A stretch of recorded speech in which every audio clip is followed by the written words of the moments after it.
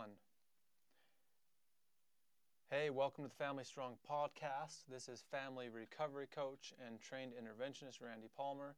Today's episode is focused on one simple yet powerful task, and that is a prioritized meeting with your spouse to discuss the needs of the children and how it could quite literally change your family legacy forever. Have more I want to share on this. Let's get going.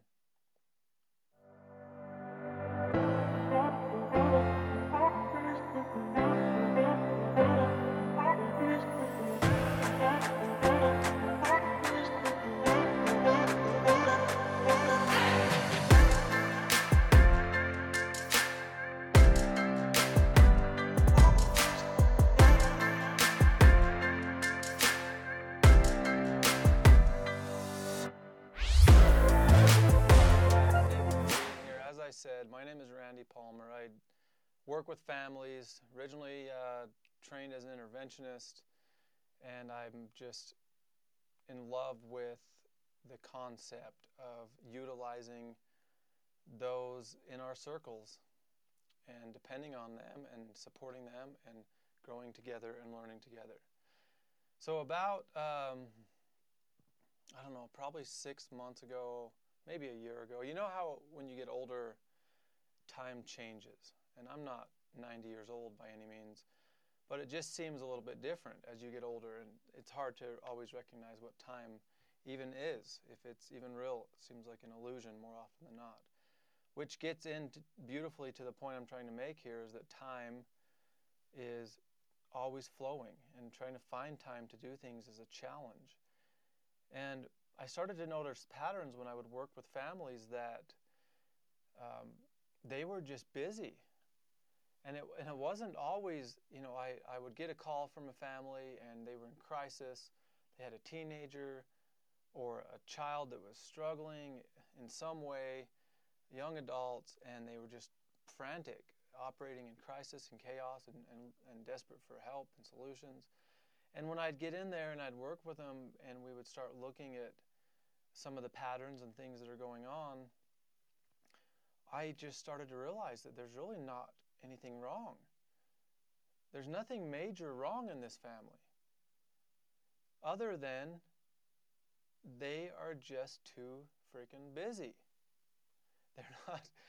I had one family in particular that I was working with, and it was right about the time when we were starting to build our relationship together, and one of the spouses said that she needed to speak with her husband to finalize a couple things.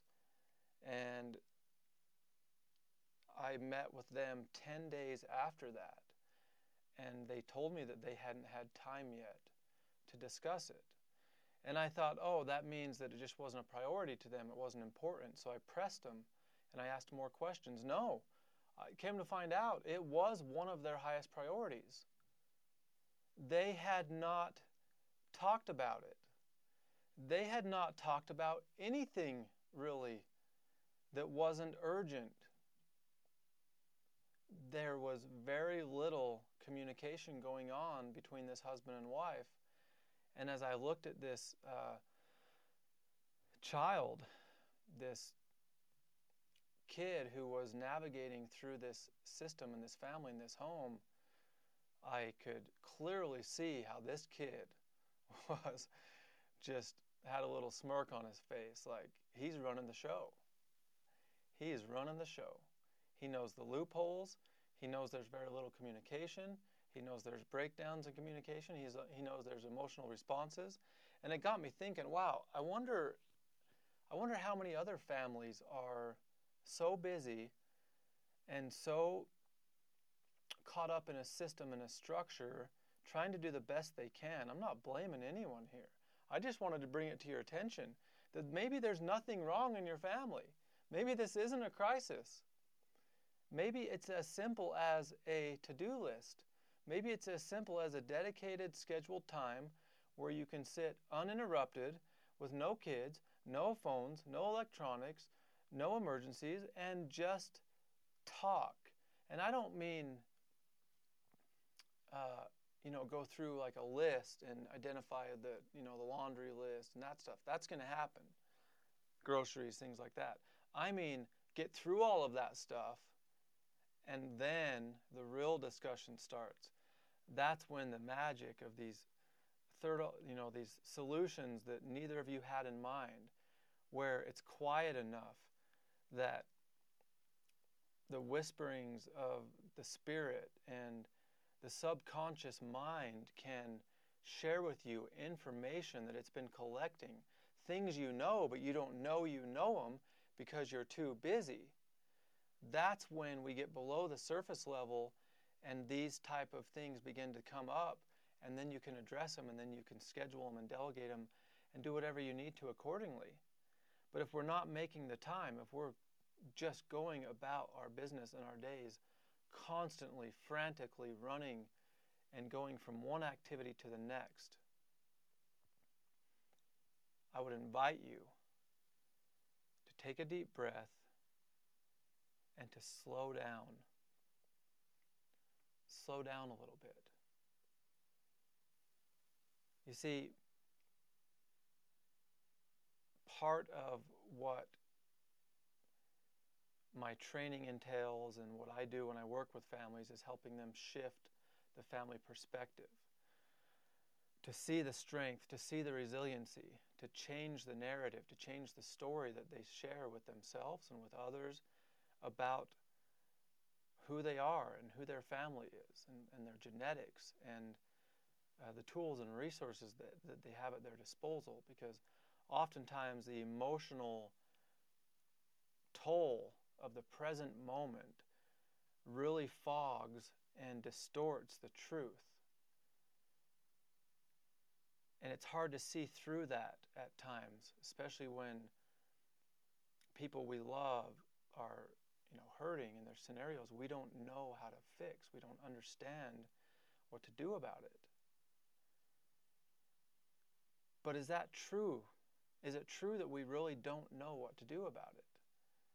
Or is it that we haven't put our heads together and taken the time to discover and discuss and look into options and to build one another and to depend on one another and to get to a point where we can move forward, at least with a friend, through this mess? And as I worked with families, I just got into this, I started to see these patterns. And I wanted to share with you something that is called transitions. If you were to look at we'll just say a typical family, you have grandparents. If you can imagine in your mind, there's a piece of paper and you draw some lines, kind of like a genogram or like a family history chart. You have grandparents, parents, children, grandchildren, and there's generational lines that separate each age group of people. Well, the way that families are designed to work, and really the fabric to society, is that if something happens within that family unit, the others will step in to fill those roles. If a father goes to war, the grandpa may step down and absorb some of those roles temporarily that the father was doing. If the mother ends up picking up full-time work, sometimes the oldest daughter or oldest son will step into that role and begin doing some of those things that the mother was doing. And you have a wide variety of family dynamics. Every single one of us, if we could get into that chart in detail, our family is going to look different. When it gets to the point that our to-do list is longer than we have time, or that we have the resources or the emotional stamina to do it, that's a red flag.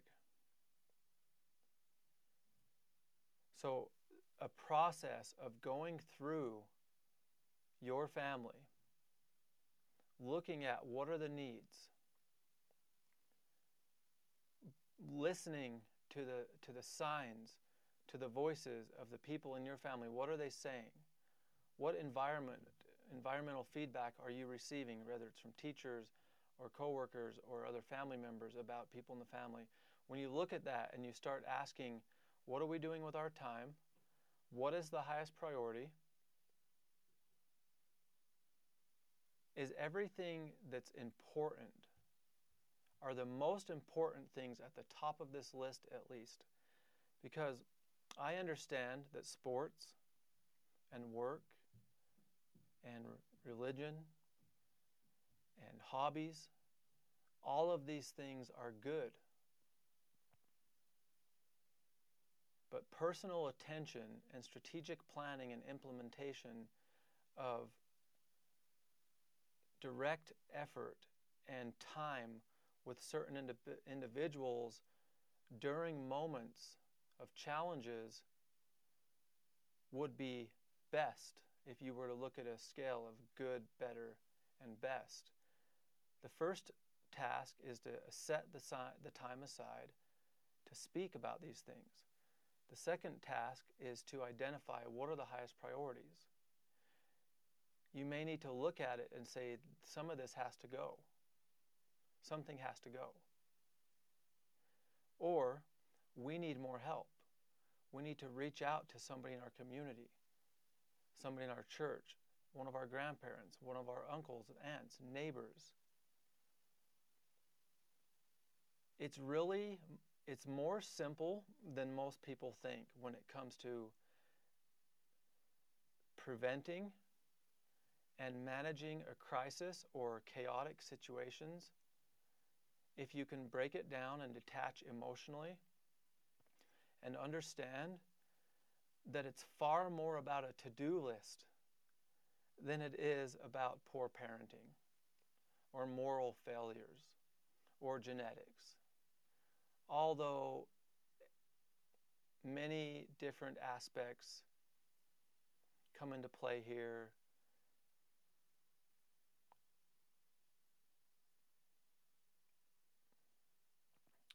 it's often not that people aren't doing good things, and it's often not the case that there's not these, almost always I find they do have the resources, they do have the emotional stamina, they do have people that love them and support them, they have options, they're just unorganized.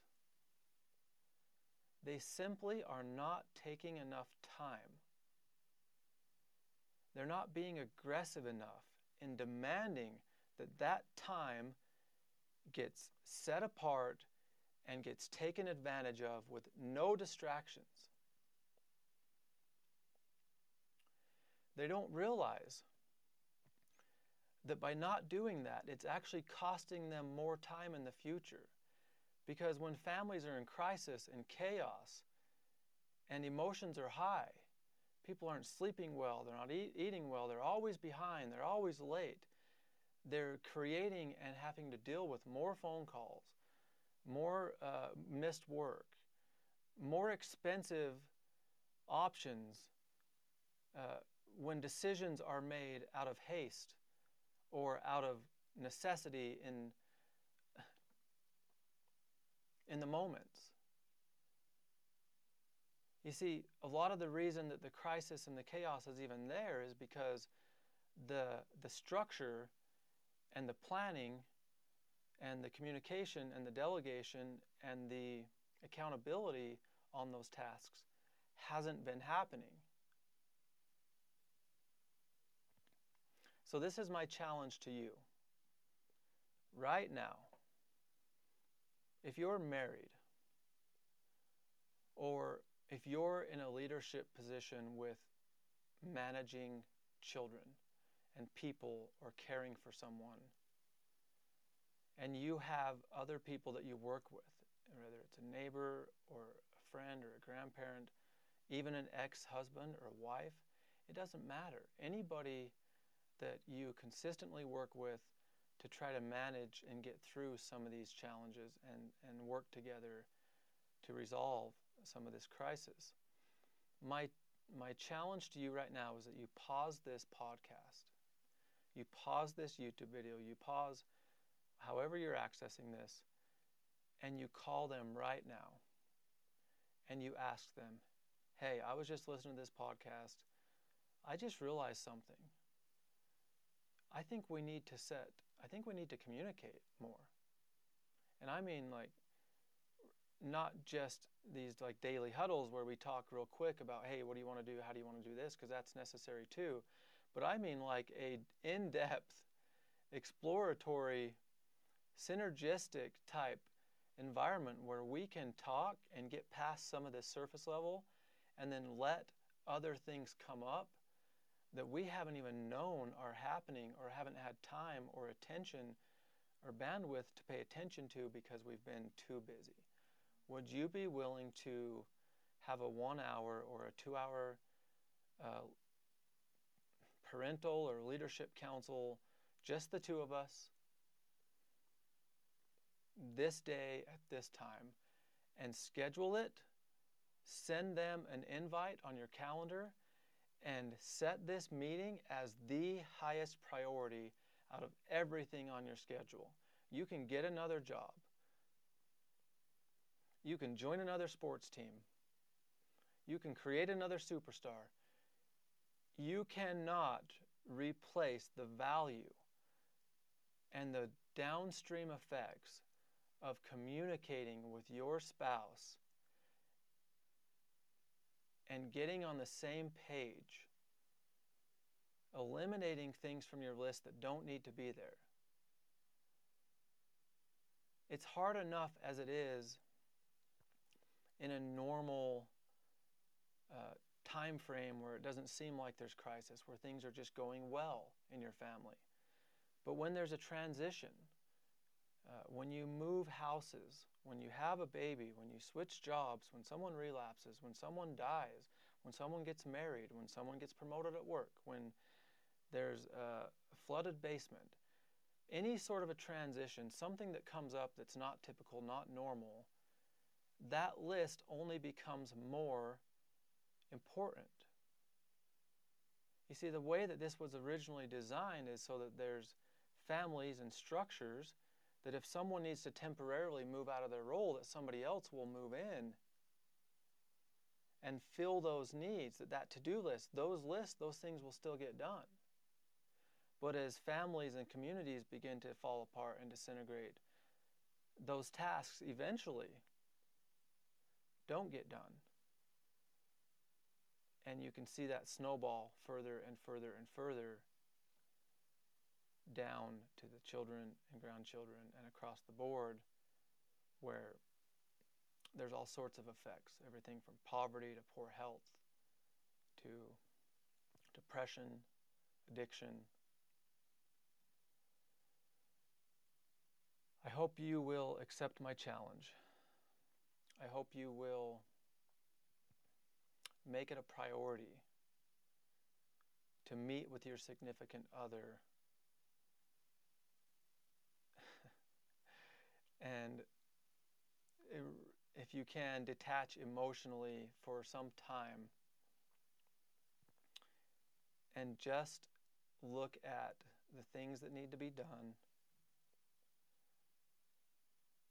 Allow some space and time for information to flow to you, that you can receive further instruction, enlightenment, take notes, set it as a consistent meeting, follow through with it. Additionally, we will introduce family councils that will also build upon this. But I can promise you this from what I've seen with the families I've worked with. Every single one of them, without fail, every time I've come in to work with a family, when it involved a teenager or a young adult, there has been dysfunction that is being caused by items on a to-do list that nobody is assigned to, that there's no time for, and loopholes in the communication, misdirection, confusion, and all of this can begin to be settled down and resolved by meeting together and making it a priority.